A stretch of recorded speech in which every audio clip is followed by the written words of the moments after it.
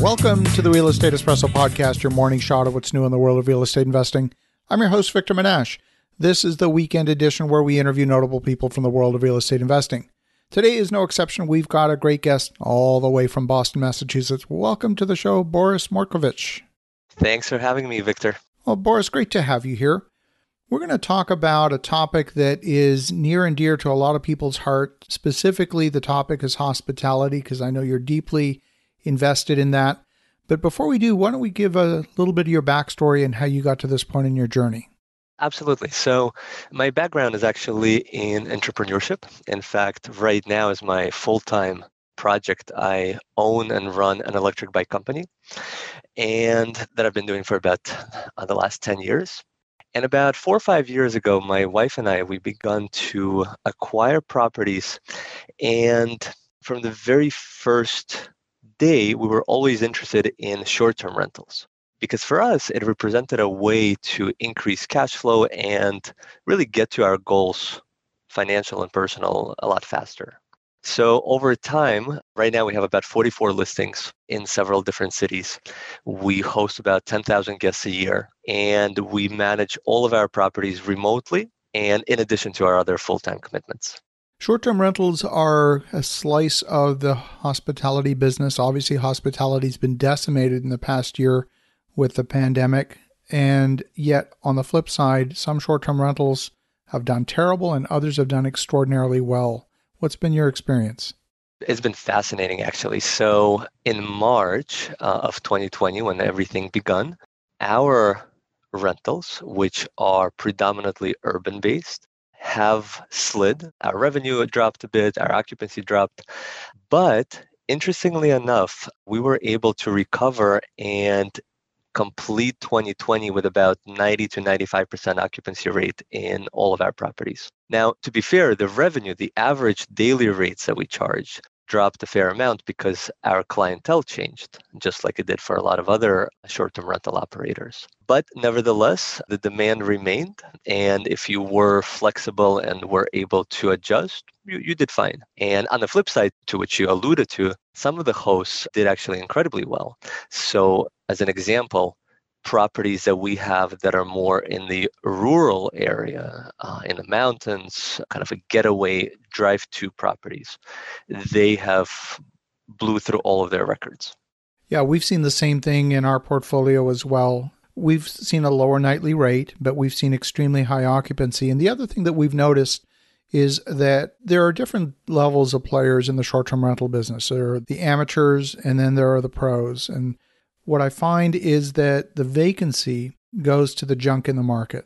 When there's plenty of supply, it's the reviews that potential guests look at and they pick the best properties, all other things being equal. What's been your experience? Absolutely. So it's really interesting. In a good market, it's pretty easy for everybody to do well because oftentimes the demand outstrips the supplies. What you mentioned is very true. What separates a good host or a professional host versus somebody that just does it on the side is their ability to perform well in a slower market. Now, in our experience, we find that almost for any property, for any night, there is a customer or a guest that will be willing to book it if the price is right and certain conditions are right. So we actually rely a lot on technology and constant monitoring and adjustments to make sure that we almost never have a room go vacant. You're using dynamic pricing very much like has been the norm in the airline industry, looking at vacancy that's further out in time and pricing that accordingly, and pricing vacancy that is closer in time at a different price, and so on, based on the dynamics of the market conditions overall, correct? Yes. So fundamentally, there are 3 things that we always do with our properties. The very first one is for the larger properties, for the apartments, houses, things of that sort. For bookings that are far out, we usually begin by having a longer minimum length of stay. Because fundamentally, it's very easy with almost any property to rent out the weekends. There's always a lot of demand for that. But what separates whether or not a property is going to be profitable or not is your ability to get the weekdays rented out. So from our perspective, if we're looking at a potential booking that's 6 months out, oftentimes we will have a 5-night minimum or a 4-night minimum to capture the individuals or the groups that are looking for that longer stay. Now, as we get closer and closer to the date, we begin to lower the minimum length of stay to 4 nights, 3 nights, and eventually 2 nights if nobody booked. So that's one. The second thing that we do is in a lot of our properties, because we're based in cities, we do a mix of both full house rentals and by the bedroom rentals. That has actually been a very interesting and effective strategy because the logic there has always been that groups tend to get together on the weekends and travel on the weekends, and there's a lot of demand that we can capture there. But on the weekdays, it's less common to see larger groups traveling together. So we're able to still maintain the occupancy by renting out individual bedrooms at a property and capture those dates. So this is what allows us to, again, maintain easily 90% occupancy in pretty much most of our markets. And the third thing is we do use tools just like the airline industry uses or the hotel industry uses to monitor what the market is charging and constantly make adjustments for every day of the year to meet our targets. Yeah, that makes a lot of sense. Now, of course, this past year during the pandemic, many of the booking sites like VRBO and Airbnb have put fairly strict protocols in place around cleaning and all of that. How has that impacted your operations? We've had to do a fair amount of retraining, and first and foremost, we had to think about how to protect our own housekeepers. So we train and work with our own cleaning crews in all of the markets. So, of course, as per the Airbnb new requirements, we've rethought our entire cleaning process to address a lot of the new requirements that were put in place. We've also had to think about how to supply our housekeepers with the proper PPE and ensure that they're safe and protected. At this particular point, when we do private bedroom rentals, we usually have a housekeeper on the property every single day cleaning and disinfecting the common areas to ensure that everybody's safe and comfortable. Very interesting. Of the portfolio that you're currently managing, how much of that is your own personal portfolio versus third-party management of other people's properties? We don't actually manage other people's properties. All of the properties that we have are owned either by ourselves or co-owned with investors and equal partners. That's often a question that I get from other investors who are worried about a potential conflict of interest between third-party managed properties versus properties that are operator-owned, and that maybe there's not necessarily a level playing field. But of course, that has not been my experience, that it really, at the end of the day, it's the guests that choose the property, not the other way around. It's an interesting question, and this is something that comes up frequently with clients that we consult with. Generally speaking, we're not big fans of third-party management companies.